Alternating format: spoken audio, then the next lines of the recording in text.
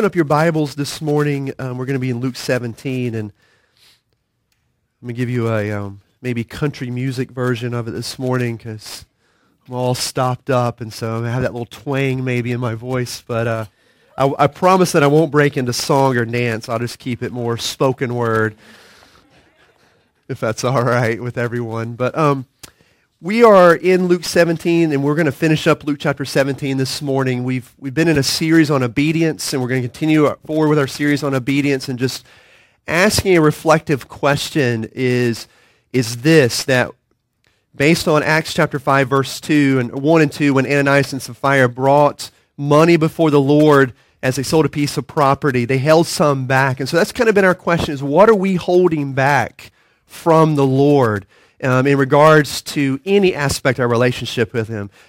Relationship, giving, prayer, reading the Word, serving, stepping out of the boat, all that really falls under the umbrella of obedience. And so that's why we've been talking about obedience. And so we looked at the Lord's Supper and in Luke 22 to begin with, and we concluded very, very easily that Jesus held nothing back, that He gave us everything of Himself so that we may have life. And He gave us an example that we can follow in as well. We looked at Luke 17. We looked at the first part of Luke 17 where Jesus is teaching about forgiveness and asking His disciples, telling His disciples, you must forgive those who have wronged you.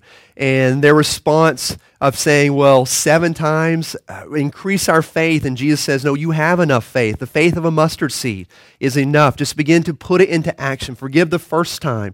If they wrong you again, forgive them a second time. And you'll find that quickly that mustard seed of faith will grow into this great plant or bush within the garden.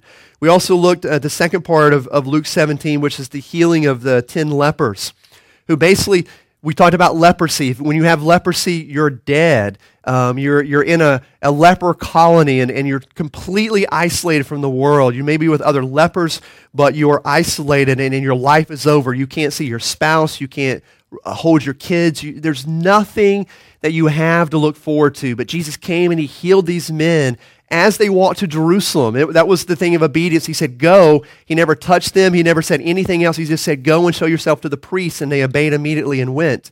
And on the way they were healed. But one of them turned back and came back to Jesus to thank Him. The other 9, they didn't necessarily do anything bad. They probably went home and they were with their family rejoicing that they had their life back. But this one came back because he understood his depravity of his sinful nature, that he was dead, basically, and that Christ healed him, and how that relates to us, that we are dead in sin, that we're dead, and the wages of sin is death. And when we understand our depravity, when we understand what Christ has given us, it really allows us to freely lay our heart before Him and be completely obedient. Now, obedience is something that we're not going to get 100% of the time, right? That we're going to make some mistakes along the way. But there are certain things that we know that we're holding back, that we may be unfaithful with in regards to following God's plans and purposes on our life. Now, the other side of this reflective question, I think, is a declaration of faith. And Shonda really said it last week. If you were here, she shared a song and she danced. And in the beginning, before she did that, she gave this little exhortation, not a little exhortation, a short exhortation.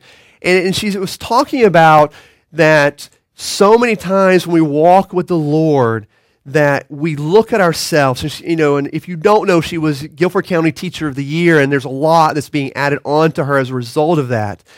And she's just saying, yes, Lord, whatever you want me to do. But she was talking about how she feels inadequate at times. Is she a good teacher? Is she not a good teacher? And she didn't quite say it this way, but just feeling inadequate, and the Lord asking her to do certain things, and her response is, yes, Lord. So the response to the reflective question, Lord, what am I holding back, and beginning to see certain things, then is declaring by faith and taking that step of saying, yes, Lord, I'm going to do this. And when you look at certain things throughout the Bible, like Peter stepping out of the boat, let me move this because I think I'm getting some interference here. When Peter's stepping out of the boat, basically he's saying, yes, Lord. Yes, I believe that regardless of whether man can walk on water, if you call me out, then something's going to happen. You see the same with David and Goliath. As David stood before this giant, or even before, he's saying, this giant's profaning the name of God, and something must be done. And yes, Lord, you can use me. Again, he didn't fully know. Joshua, in the same way, as he led Israel into the promised land, the Jordan's at this flood stage.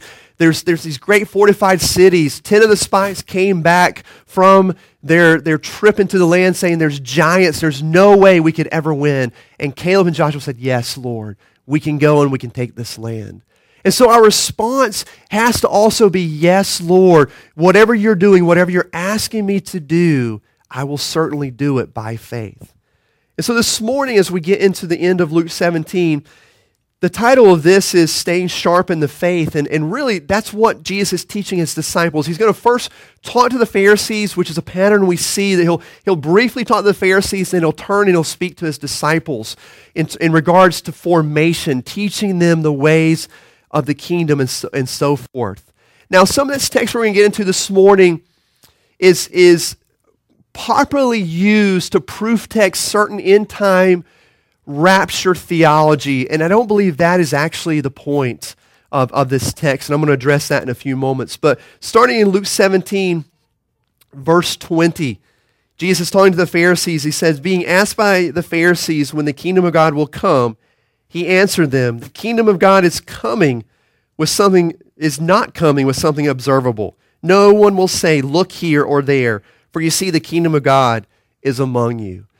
So the Pharisees are coming, they're asking Jesus, we may just join with you if you can show us some of the visible things of your kingdom. Can you show us your armies? Can you show us what your kingdom's going to look like? Because in their mind, they were thinking of the Roman Empire. They were thinking of the soldiers they saw, the Roman soldiers. They were thinking of the boundaries that were drawn throughout the Roman Empire to show the width and the length and the power of this Roman Empire. And they're saying, look, Jesus, if you can show us some of this, we may just join with you because we know there's going to be an advantage. And Jesus, like he does so often with the Pharisees, he quickly corrects them and kind of throws something out that's a little bit different. He says, look, the kingdom, my kingdom, the kingdom of God, is not observable in that way. No one will say, look here or look there, for the kingdom of God is among you. It's in your midst. And there could be a play on words here. Most scholars recognize there could be a play on words where Jesus is saying, I'm the kingdom of God. I'm in your midst. Do you not see that? But in reality, what God is saying, I believe, what Jesus is saying, is that God's kingdom is built from the inside out, where it starts within your heart. God is about transforming our lives. It's about transforming our hearts. And he begins to work on our hearts internally. And as he works on our hearts internally, then things flow out externally. You can see it in probably your own life if you confess Jesus Christ as your Lord and your Savior. In my own life, I remember as I came to understand more of what relationship was when I was 15, 16, there were certain things that God began to change from the inside out. That if I had read a self-help book or followed these 5 or 6 steps, it wouldn't have changed necessarily. But because I surrendered and said, God, only you can change this, begin to work in my heart, that the change came about. And that's what the kingdom of God is all about. Now he turns to his disciples in verse 22, and these are always words that we like to hear necessarily, and we think, well, maybe he's just saying it to his disciples. Maybe he's not saying it to us as disciples, but he really is. Verse 22, he says, the days are coming when you will long to see one of the days of the Son of Man, but you won't see it. He's talking about suffering. They will say to you, look there, look here. Don't follow or run after them. For as the lightning flashes from horizon to horizon and lights up the sky, so the Son of Man will be in his day.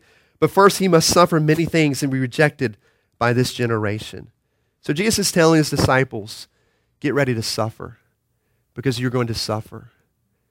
And you're going to suffer in ways that, well, we know how they're going to suffer because they all died. They all were crucified, basically, all the disciples in some form or fashion. And those who survived that heard these words, Jerusalem was conquered in around 70 A.D. The 4 years leading up was just a horrendous time of persecution for Christians in the Roman Empire. So Jesus is saying, you're going to suffer, and you're going to suffer so much that you're going to long for my return. And in fact, there's going to be times when you're longing for my return. You're going to hear rumors that I have come back. People are going to say, look over there, Jesus here. Or people are going to look right here and say, I'm Jesus, I've returned. And he's telling the disciples, don't be fooled by that. And for us, it's a great reminder that we're not to be fooled necessarily by rumors that we know when the world's going to end, or when people say, well, Jesus has visited me, or God has returned. Because the verses here say, lightning will flash from horizon to horizon, and the sky will light up. It's going to be announced pretty clearly. This is also found in other places in the Bible. 1 Thessalonians talks about how Jesus is going to come back and the proclamation that's going to be there. So whether it's night or day throughout the world's going to know that Jesus come back. Whether it's wintertime in the southern hemisphere and summertime in the northern, the world's going to know. It's going to be clear. This is also how we begin to define what a cult is, or begin to kind of filter out what certain cults might be. You know, the David Koresh, I don't know if you guys remember David Koresh and all that. I remember I was much younger and don't know the whole things, but I believe he claimed to be Christ incarnate, that he was back and all that. Well, it doesn't fit into the Scripture. Jehovah's Witnesses, Russell, I believe is his name, in 1915, 1917, The thing is that Jesus secretly met with them. Jesus came back and met with them in secret, and he laid out this great plan for them. But it doesn't match up to Scripture. So when you hear that Jesus returned, or he has come, or he's here, he's there, unless it's been announced to everyone, it's not going to be the case. Verse 25, Jesus brings it back. He says, but first he must suffer many things and be rejected by this generation. He's saying, look, those are things you don't quite understand yet, but let's come back to the present, because I'm going to have to suffer. And as I suffer, you also are going to have this mark on you to where you're going to suffer as you go forward.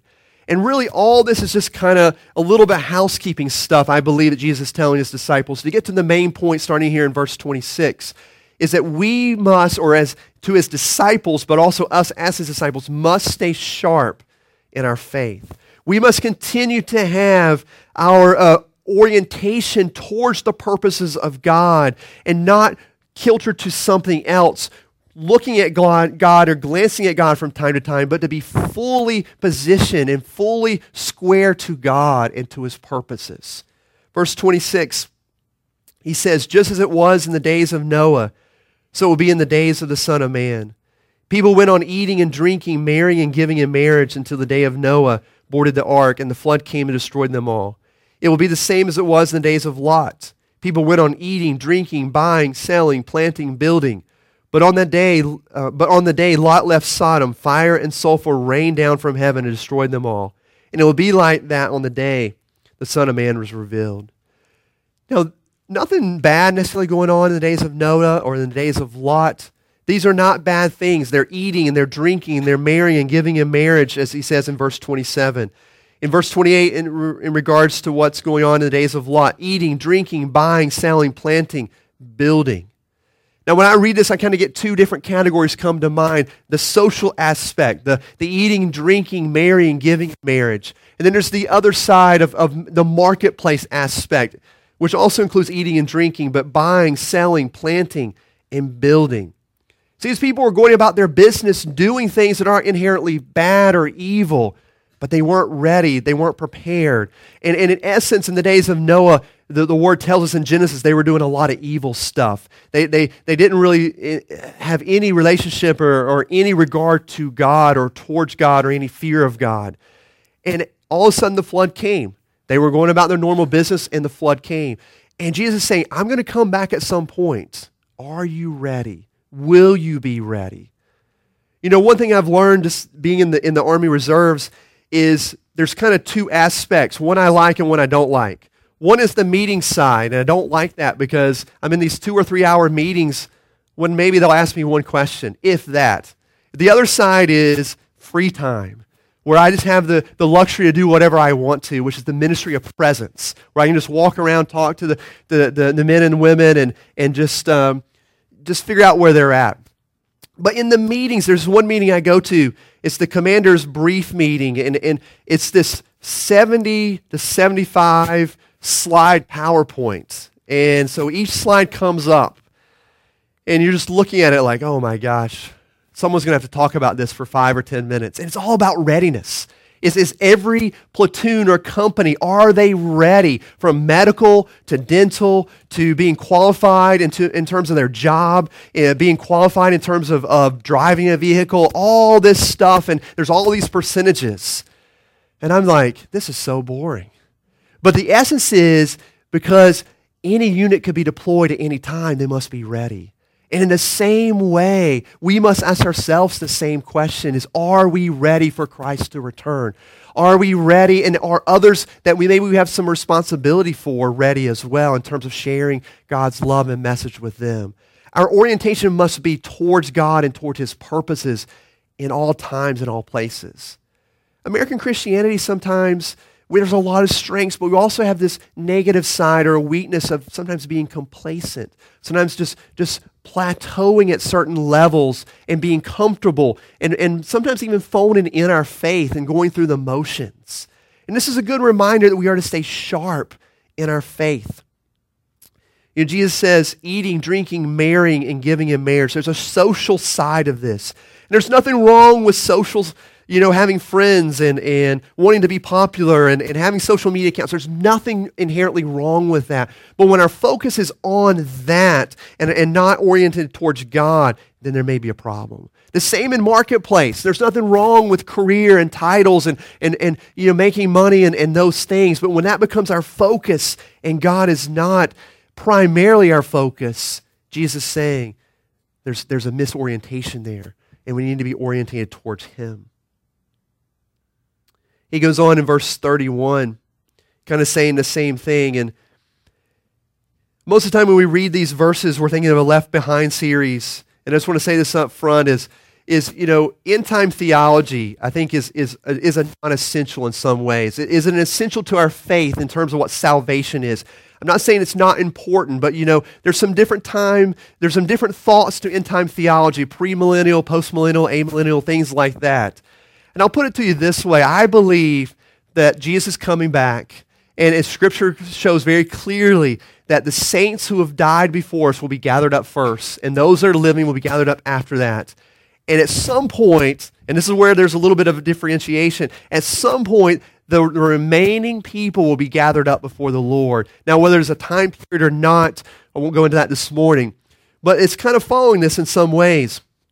Verse 31. He's saying, on that day, a man on the housetop whose belongings are in the house must not come down to get them. Likewise, the man who is in the field must not turn back.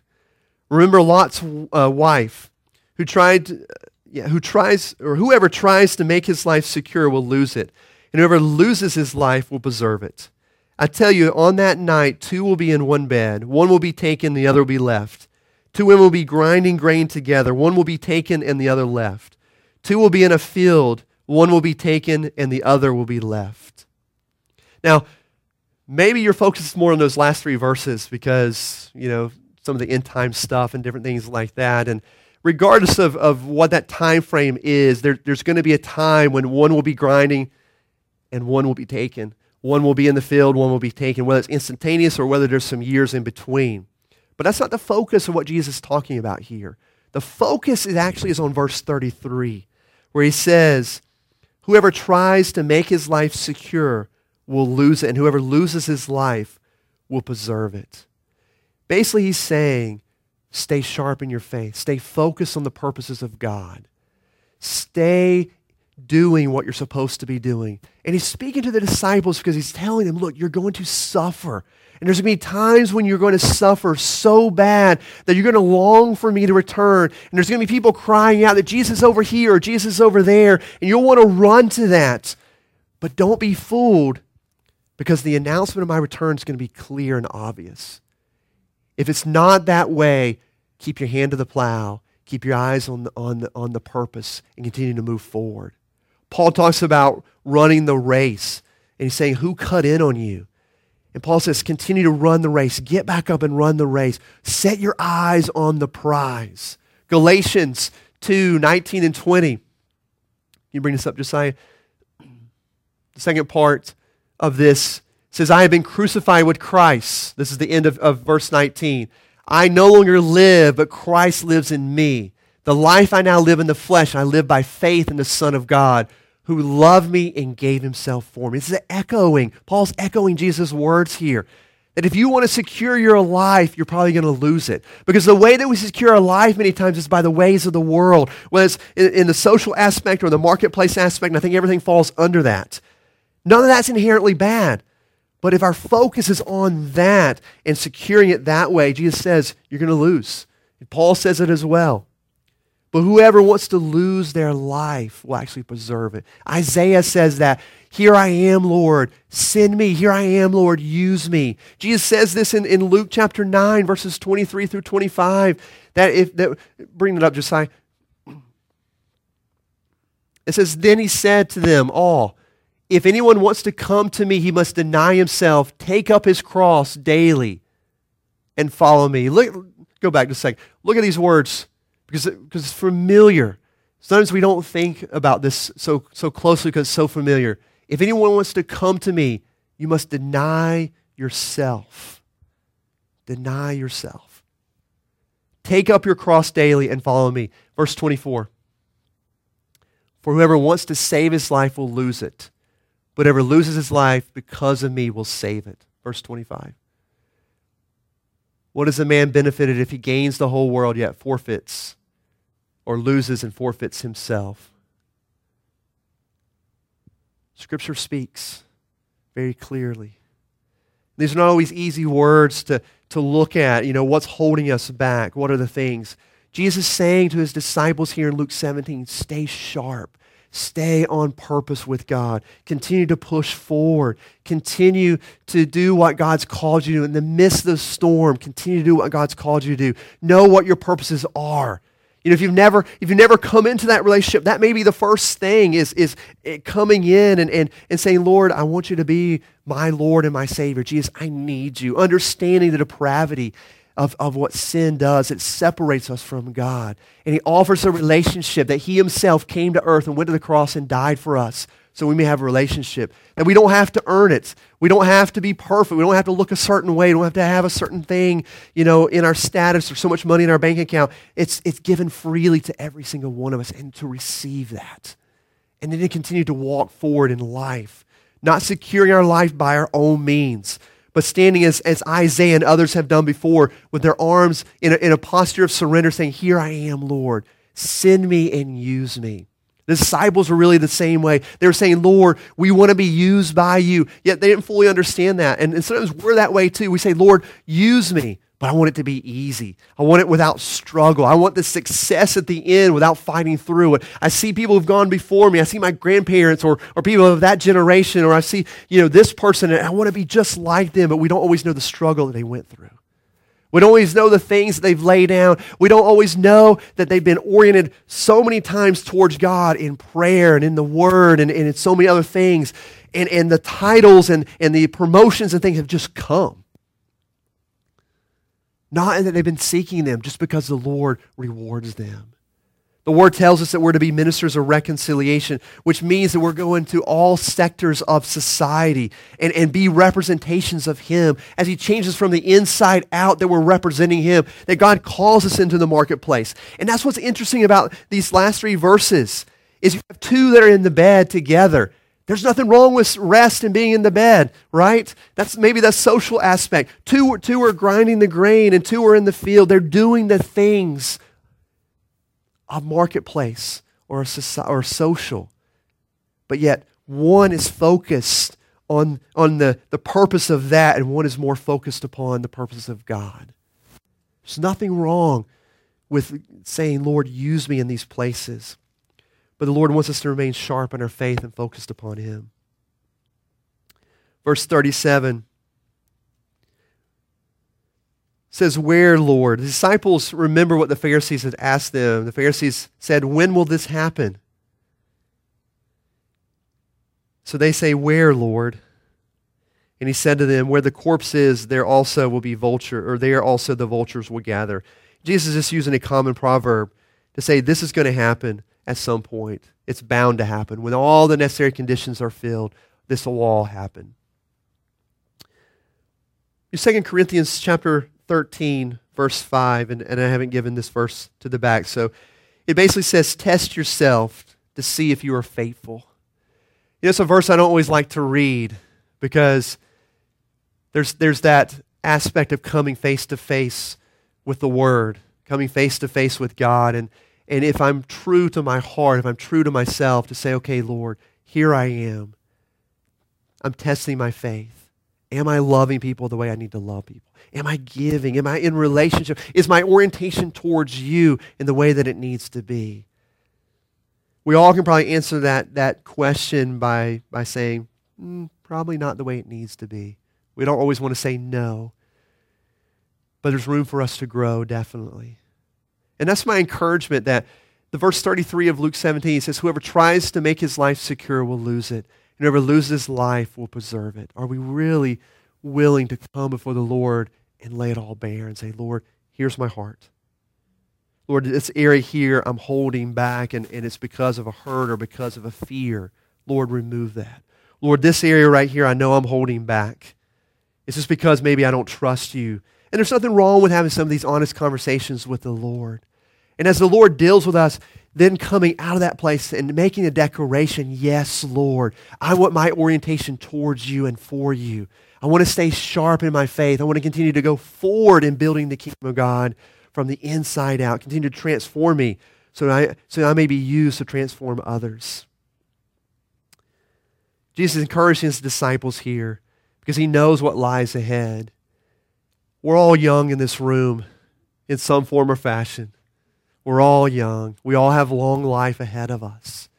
He doesn't want us to stay just at a plateau, just in a comfort place. You've heard me say this many times before. This room is filled, this church is filled with people of immense talents. People who are called to change the world. It's not just something that's said flippantly to go, hey, you can go change the world, to have a great impact. It's not always, hey, I changed this or I changed that. Sometimes it's very subtly. There's people here who are called to use their talents, to use the giftings. But it would be wrong if you sat on them. It would be wrong not to encourage you to get up off them and begin to put them into action. Just as the disciples said earlier in chapter 17, Lord, give us more faith, increase our faith. Jesus says to all of us, look, you have the faith already. Begin to put it into action. There's things God's calling you to. There's things God's calling all of us to. And some of us are just nervous about it. Some of us are holding back, saying, I don't know. Some of it's going deeper in this relationship with God. Some of it's stepping out and saying, I'm going to take on this leadership thing in my job that my boss has been asking me, but I've been so resistant to it, but you know it's the Lord. It may be doing something within the family. Hey, we're going to have a family devotion time. I know we've been meaning to do it, but we're going to do it. Whatever it may be. Now's the time. The Lord exhorts us and encourages us to stay sharp within that. So, Lord, we pray this morning as we look at your word, as your word encourages us, Lord, that we'll continue to stay sharp as disciples, as followers of you. Lord, that you will use us in amazing ways. Lord, I thank you for the gifts and the talents that you've given us. Lord, just as Jesus is preparing his disciples for their greater calling, to go into all the world and continue to take the gospel to the far ends of the earth. Lord, I thank you that you're preparing us in the same way. Thank you, you've been asking us that question of where we're holding back, where we may be keeping things back from you. Well, Lord, there's the other side. And this morning, that's the declaration we make. We say, yes, Lord. Yes, Lord. We don't know how, we don't know why, we don't know in what capacity, but we say, yes, Lord. Lord, just as Joshua took the Israelites into the promised land and looked at the city of Jericho, heavily fortified, he said, yes, Lord, with you it's possible. Just as David stood before the giant and said, yes, Lord, with you it's possible. So, Lord, in the same way, we say, yes, Lord.